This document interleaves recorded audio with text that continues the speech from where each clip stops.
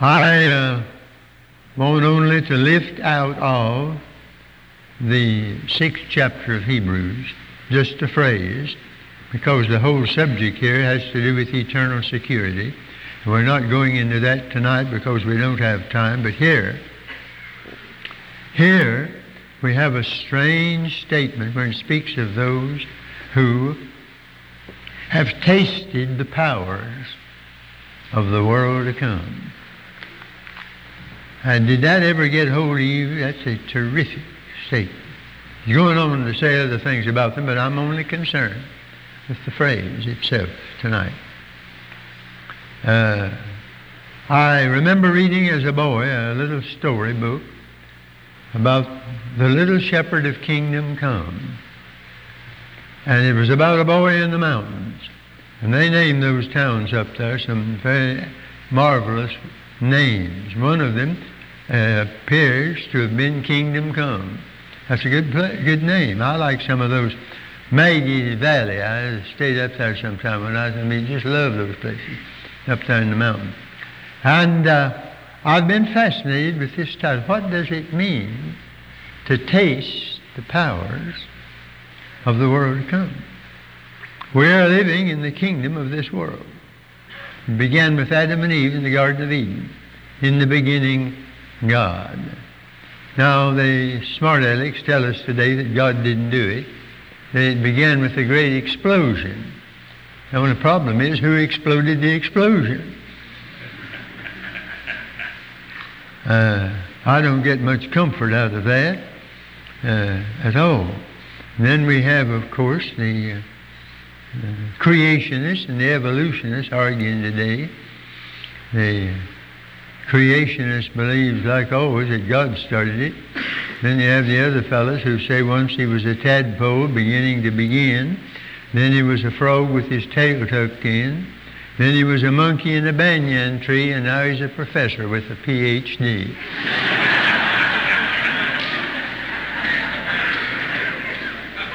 That doesn't interest me a bit in the world.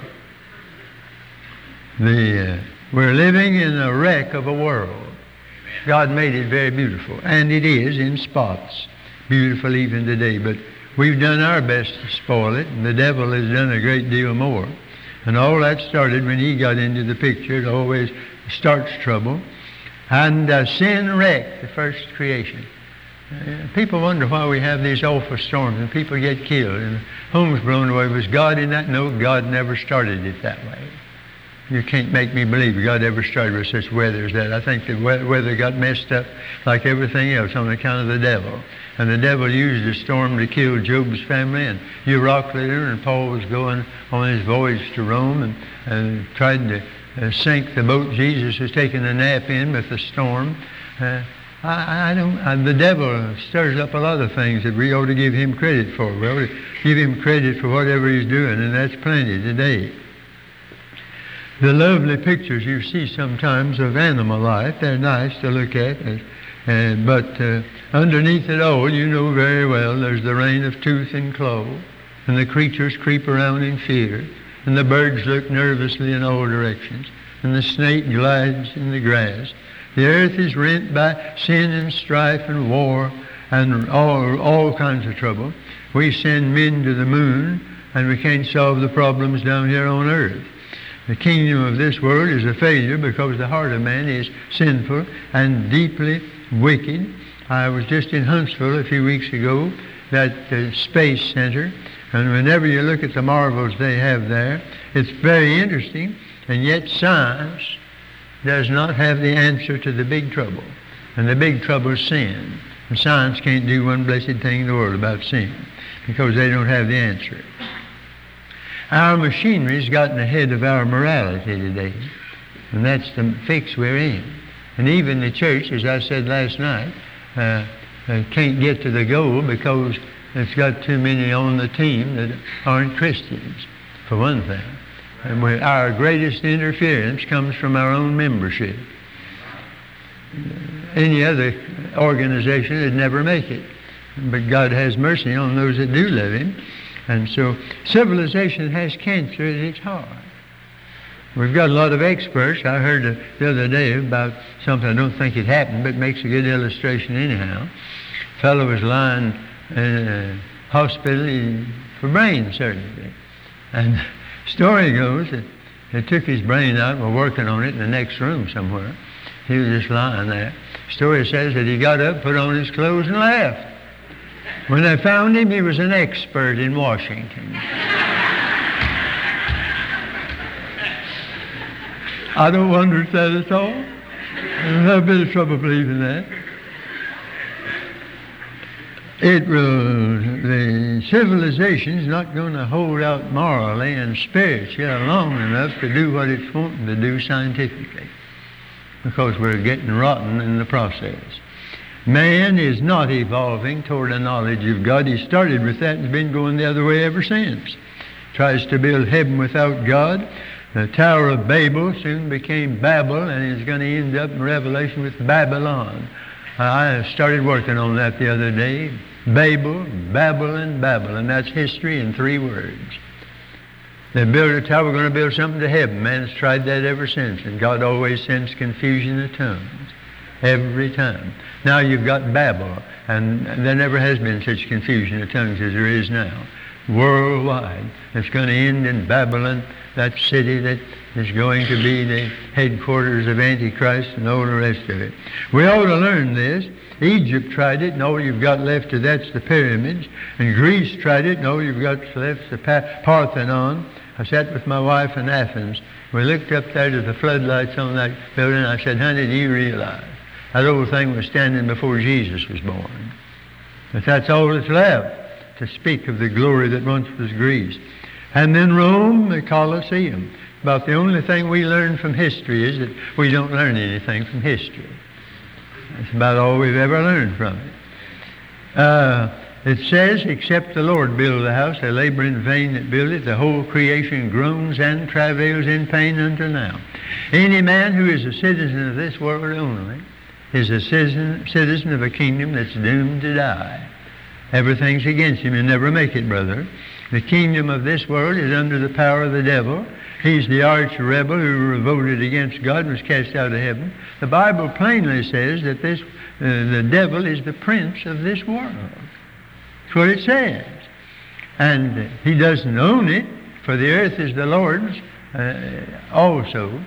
Some time ago, somebody stole my best overcoat in the airport right in Greensboro. I went to make a telephone call, came back, and it is gone. Well, I still own it, but somebody else possesses it. Now, God owns the world, but the devil possesses it. That's the fix that things are in today. But thank God the day's coming when the kingdoms of this world shall become the kingdom of our Lord and Savior, Jesus Christ.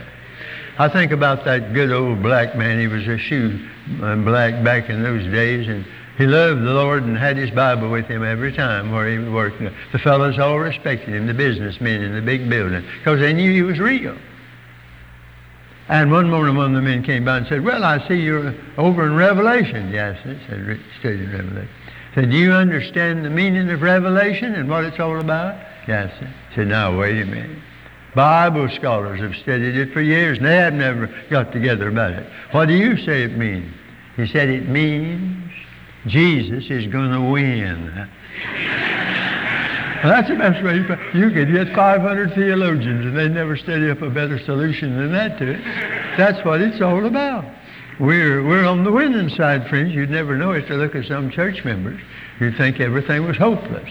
But we're on the winning side, the Bible says.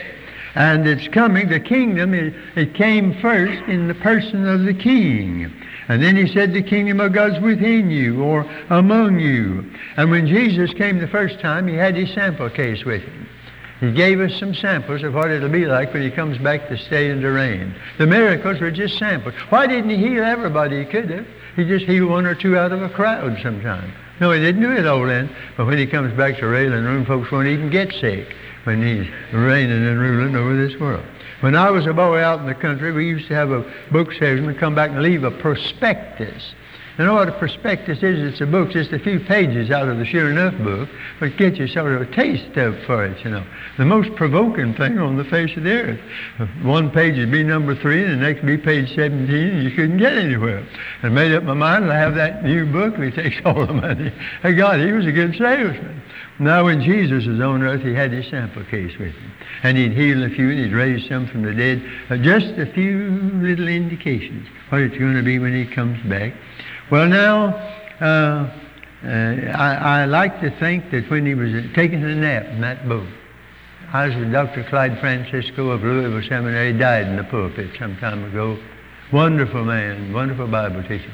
And he said something that I came home that night, one foot saying amen, the other saying hallelujah all the way home. Said, you know, Jesus is taking a nap. I like these little things the Bible says about Jesus. Human, just taking a nap. He was tired. And this storm came up. The poor old apostles forgot the Son of God was in the boat with them. Do you not care that we perish? Jesus got up and said, get quiet out there. And everything said it looked like a looking glass across the water in just a little bit. And then, but the good doctor said, now, have you ever thought about this? Man was given power over the birds of the air and the beasts of the field and the fish of the sea. But God never gave him power over two things, wind and water. That's right. We don't have power over that. We can use them sometimes. Sometimes they'll kill us. We don't have power over them. But he said, this time, the first Adam, it wasn't the first Adam in the boat, it was the last Adam. And what the first Adam couldn't handle, thank God the last Adam could, because he had power over that, everything. The next time you get in a storm in your life, don't get scared to death. Say, Lord, I'm glad the last Adam's in this boat with me, and he's going to see me through. I like to think of that, friend. Poor old Simon Peter, you know, nearly everything he said in the Gospels was a mistake. But I'm glad he's in there, because so much like me and all the rest of you. Well, nobody ever made more mistakes than he did. Said, Lord, we've forsaken all to follow thee. Now what's the payoff? What do we get? Just like him. No wonder the Bible says Peter said, not knowing what he said. And when Jesus started walking on the water, you know, poor Simon Peter, he was up to anything. Lord, I'd like to take a little walk out there if you bid me. Come on, he said, and he got out. Now, let's be fair with him. He never walked far, but he walked farther than anybody else ever had on the water. And down he went, Lord, help me. And when he quieted the storm, however, those disciples said, what manner of man is this, that the two things we can't handle, the wind and the waves, obey him. The next time you get slow and spiritual, think about that. That ought to help you. Now at present, the kingdom of God is the reign of God in the hearts of men. That's his church, of course. Nobody knows how many belong to the kingdom. Only the born-again folks, I can assure you that. Not just church members. Born from above.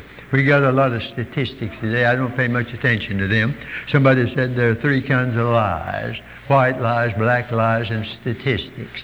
And I think that's it. And I haven't got much faith in either one of them. I don't know how many church members are saved, but I get awfully uneasy sometimes. Because they don't act like it. They don't show up in revival. You find them on the wrong side of the fence, hobnobbing at the wrong crowd. The crowd you run with must be your crowd. That must be where you belong. The Bible says, love not the world. Any man love the world, the love of the Father is not in him. We are beloved pilgrims and strangers. We're pilgrims and travelers down here. We're just on our way to heaven. We're not citizens of earth trying to get to heaven. We're citizens of heaven trying to get through this world. Now you get it straight and it'll help a great deal. And when the world is so largely in the hands of the ungodly, I like to think of that word Jesus said, fear not, little flock. It's your Father's good pleasure to give you the kingdom. Don't be, he said something about fear, don't be afraid. He said something about the flock. He said something about the Father. He said he's going to give you the kingdom. That takes care of everything. There won't be many.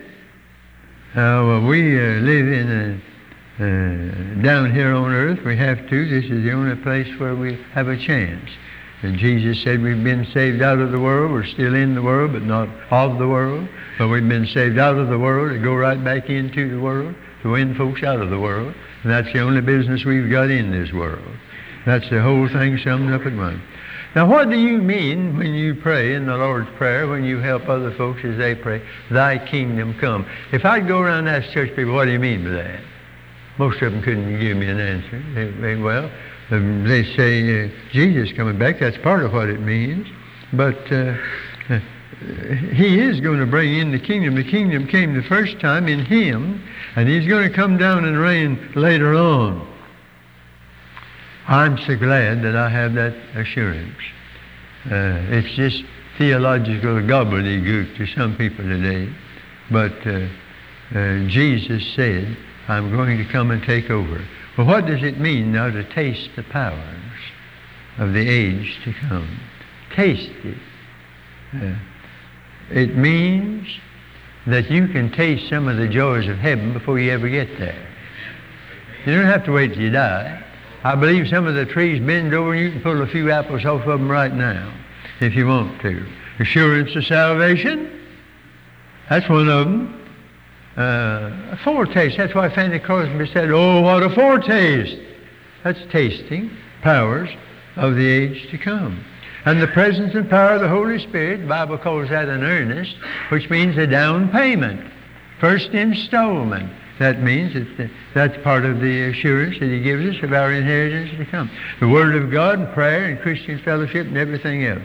I remember sometime in meetings, out in Texas somewhere, and Dr. O'Brien of Big Spring, Texas, was preaching on Job, and I was preaching other sermons through that week.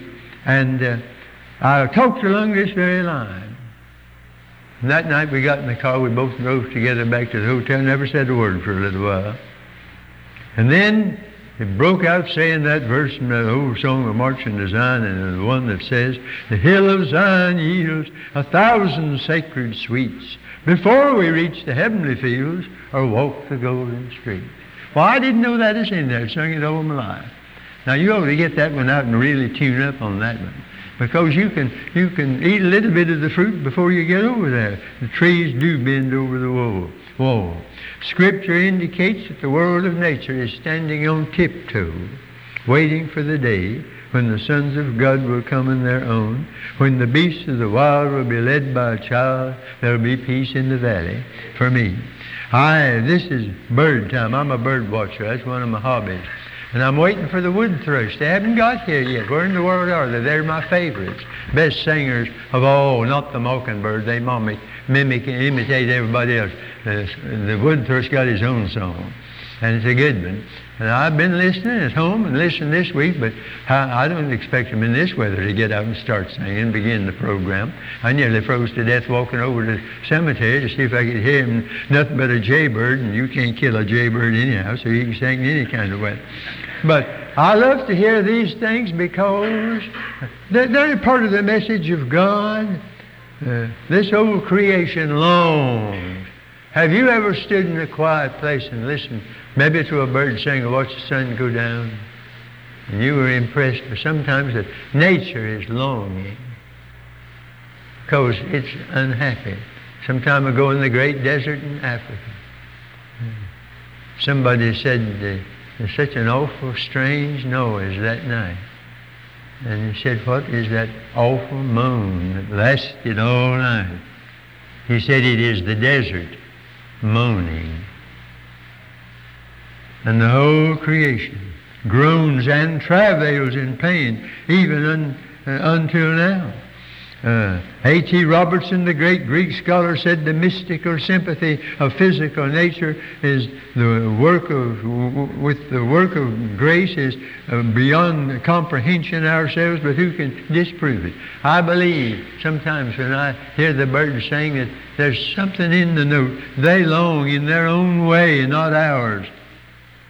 But it was A.J. Gordon that said, when you draw near to a new country, you begin to see some of the driftwood out in the ocean before you get there. Christopher Columbus saw it. It cheered him up. He knew he was getting close to the shore. And he said, God sends us sometimes little things to indicate that we're drawing near to some country. And he sends a little of those things. And they used to sing it at Moody Bible Institute, when we shall be where we would be, when we shall be what we should be. Things that are not now nor could be. then shall be our own. Oh, that's a terrific verse to say. He's able to make all grace to abound toward you, that ye always, having all sufficiency, in all things may abound to every good work. Right beside my bed, I keep this 2 Corinthians 9:8 before me. It's on the table there too, and I've got up on the wall. One that I can't see it at night in the dark, but I can see the outline of it.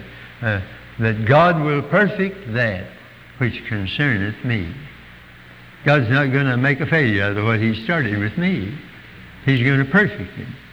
I've told you here already about the little boy marching in out of step and with the rest of them, and they checked on him, found he had a transistor radio in his pocket and was marching to music 1,000 miles away.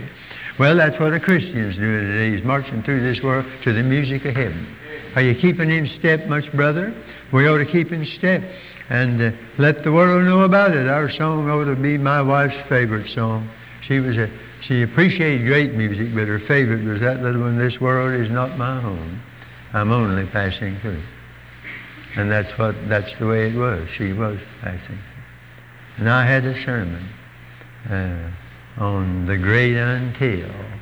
I preached a lot on the great. The New Testament's full of until I come. Kennedy. And she heard it when she lay so ill, and just before she went to heaven. She couldn't talk. She had a thing in her mouth to breathe through, but she could scribble a little, and only I could read it. And I've got it put away. One of the last things, she said, I can't tell you what I'm going through until. Stopped right there. So I'm waiting for that big until. Oh, brother, we got a lot to wait for one of these days. So, the time is short and it remaineth. How does God want you to live in a time like this? Live as though. Have you ever checked on that? 1 Corinthians 7:29-30.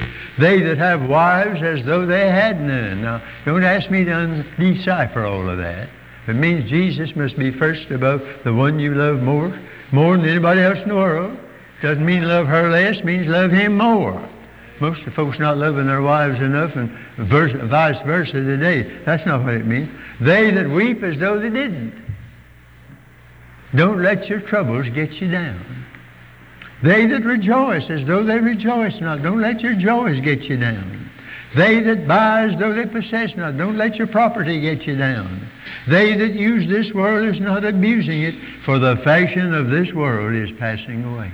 Friend, you don't have to be told anything about that. Don't you see it passing away all the time around you? Don't.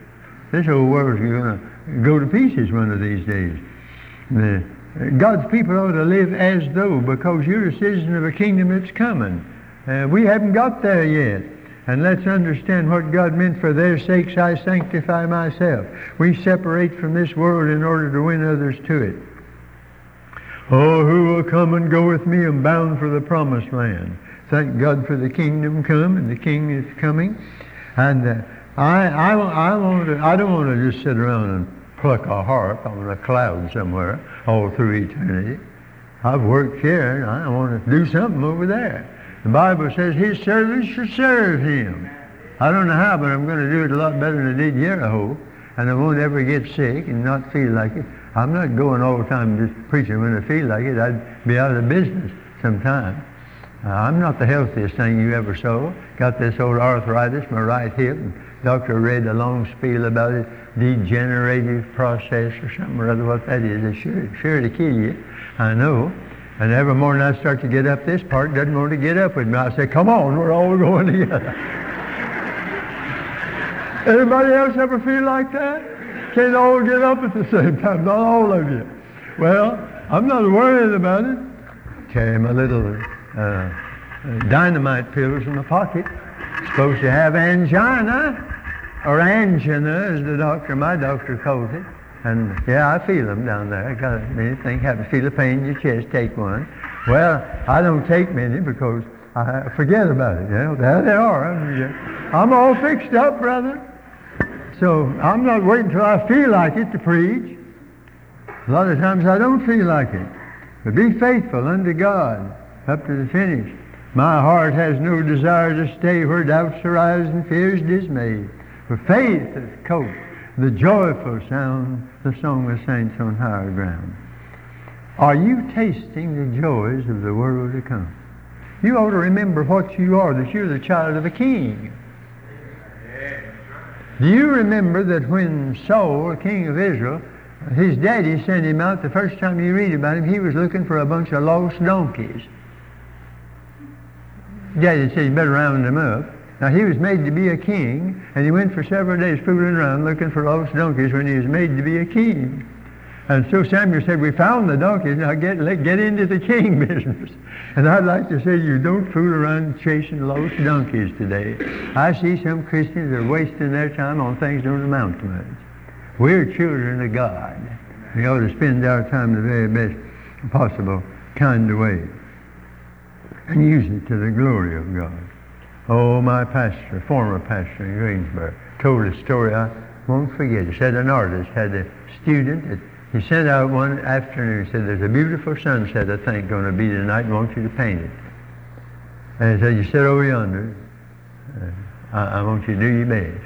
Went over there and he got going on, but there was an old barn on the landscape. And he got interested in that old barn, and he spent most of the afternoon painting it and putting a red roof on it. And the master came in late in the evening and he said, what is this you're doing? Well, he told him. The master said, I didn't send you over here to put a roof on a barn. I sent you over here to paint a sunset. I know people today that are fooling away their time putting red roofs on old barns when they ought to be, as it were, painting a sunset for God. Are you wasting your time for the Lord? You could amount to a lot more for Him than you are. You don't have to be a preacher. This is required of everybody. I was at Toccoa Falls right after that awful disaster struck down there. Oh, what a wonderful bunch of Christian young people. And they sent a man down from Washington to look over the situation, how much we needed to help them. Came back and he said, well, they'll need to rebuild, they'll need some money, but he said they don't need a psychiatrist. They're not upset because they've got something else. He didn't say what, but he knew they hadn't something. It was the grace of God. One boy sat at the table with me and said, my brother was just, I was next to him, but it didn't hit me. It came in a solid block of water on me. Just took him and left me. But they rose to the occasion because they were grounded in the Word of God. So you don't have to wait till you get over there. How do you get into the kingdom? Jesus told us in Matthew 18:3, except you be converted and become as little children, you won't make it. We got a lot of childish Christians, but I don't find many childlike Christians. Are you a childlike Christian? That's what he said. Conversion and childlikeness. Oh, we sing at Christmas, O Holy Child of Bethlehem, be born in us today. That's a tremendous thing to say. That's what Christmas is all about. And it's not for Rudolph the Red-Nosed Reindeer and all the rest of it, and Santa Claus and commercialism. It was for Jesus. He didn't tell us to observe it anyhow. He told us to celebrate His death at the Lord's Supper. Never told us to celebrate His birth. Can't find that in the Bible. We sort of made that up. Nothing wrong with it, but if we're going about it, let's do it right. Well, one of these days, He's coming back to rule and to reign. And I want to be there. And what the dear brother sang about a while ago, I do say that I want to get home before dark, like Dad used to tell me. I'd like to get home. I've prayed, Lord, I'd like to make it. If you let this old body hold out just a little bit longer, if it's your will, it doesn't always. Sometimes it doesn't end up that way. I went to see one of our best preachers. When I'd seen him last time, he looked like a prize fighter. He was so rugged. This time he stood there shaking with this awful ailment. And I'm sure my face registered my shock when I walked in the room. Better to be gone than to hold on like that. Oh, I think of Fanny Crosby She could have fussed at God, Lord, why did you let him put that poultice on my eyes when I was a baby and blind me for 90-odd years? And you talk about something that you can grumble about. That she could have grumbled about that. She didn't. She started writing hymns. Dozens and dozens and dozens of them. And Sunday never goes by that we don't sing one or the other. And that's the way to take it when it comes. She could have fussed, but don't fuss with God.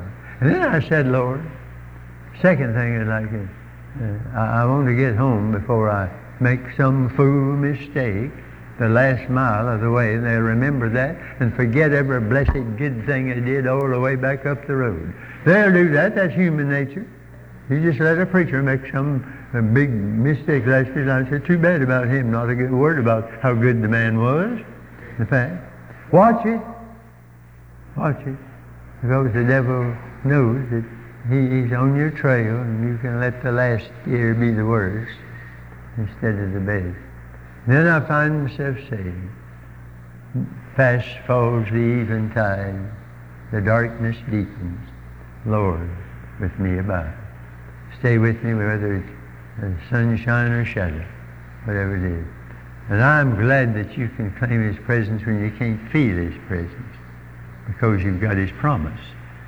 Just count on that. The devil try to make you believe there's nothing to it.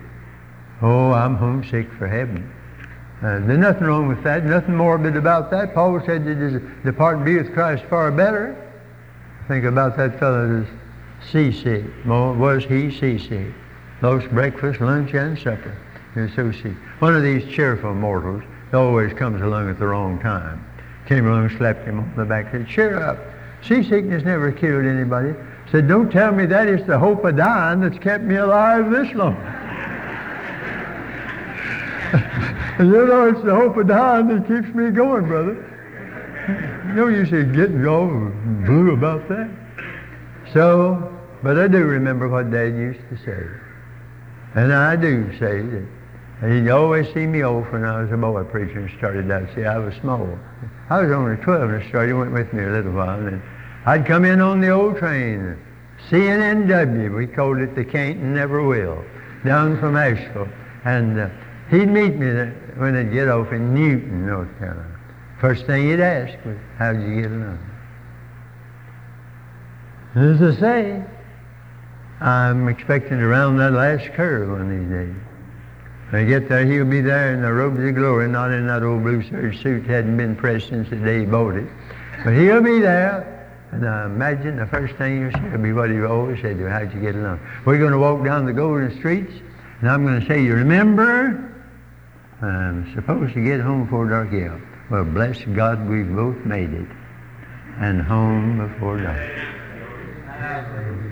Now, you want to do that tonight, I think. You want to make sure that you make it home before God. We're going to close right now, tomorrow night, God willing. I want to talk about the Lordship of Jesus Christ.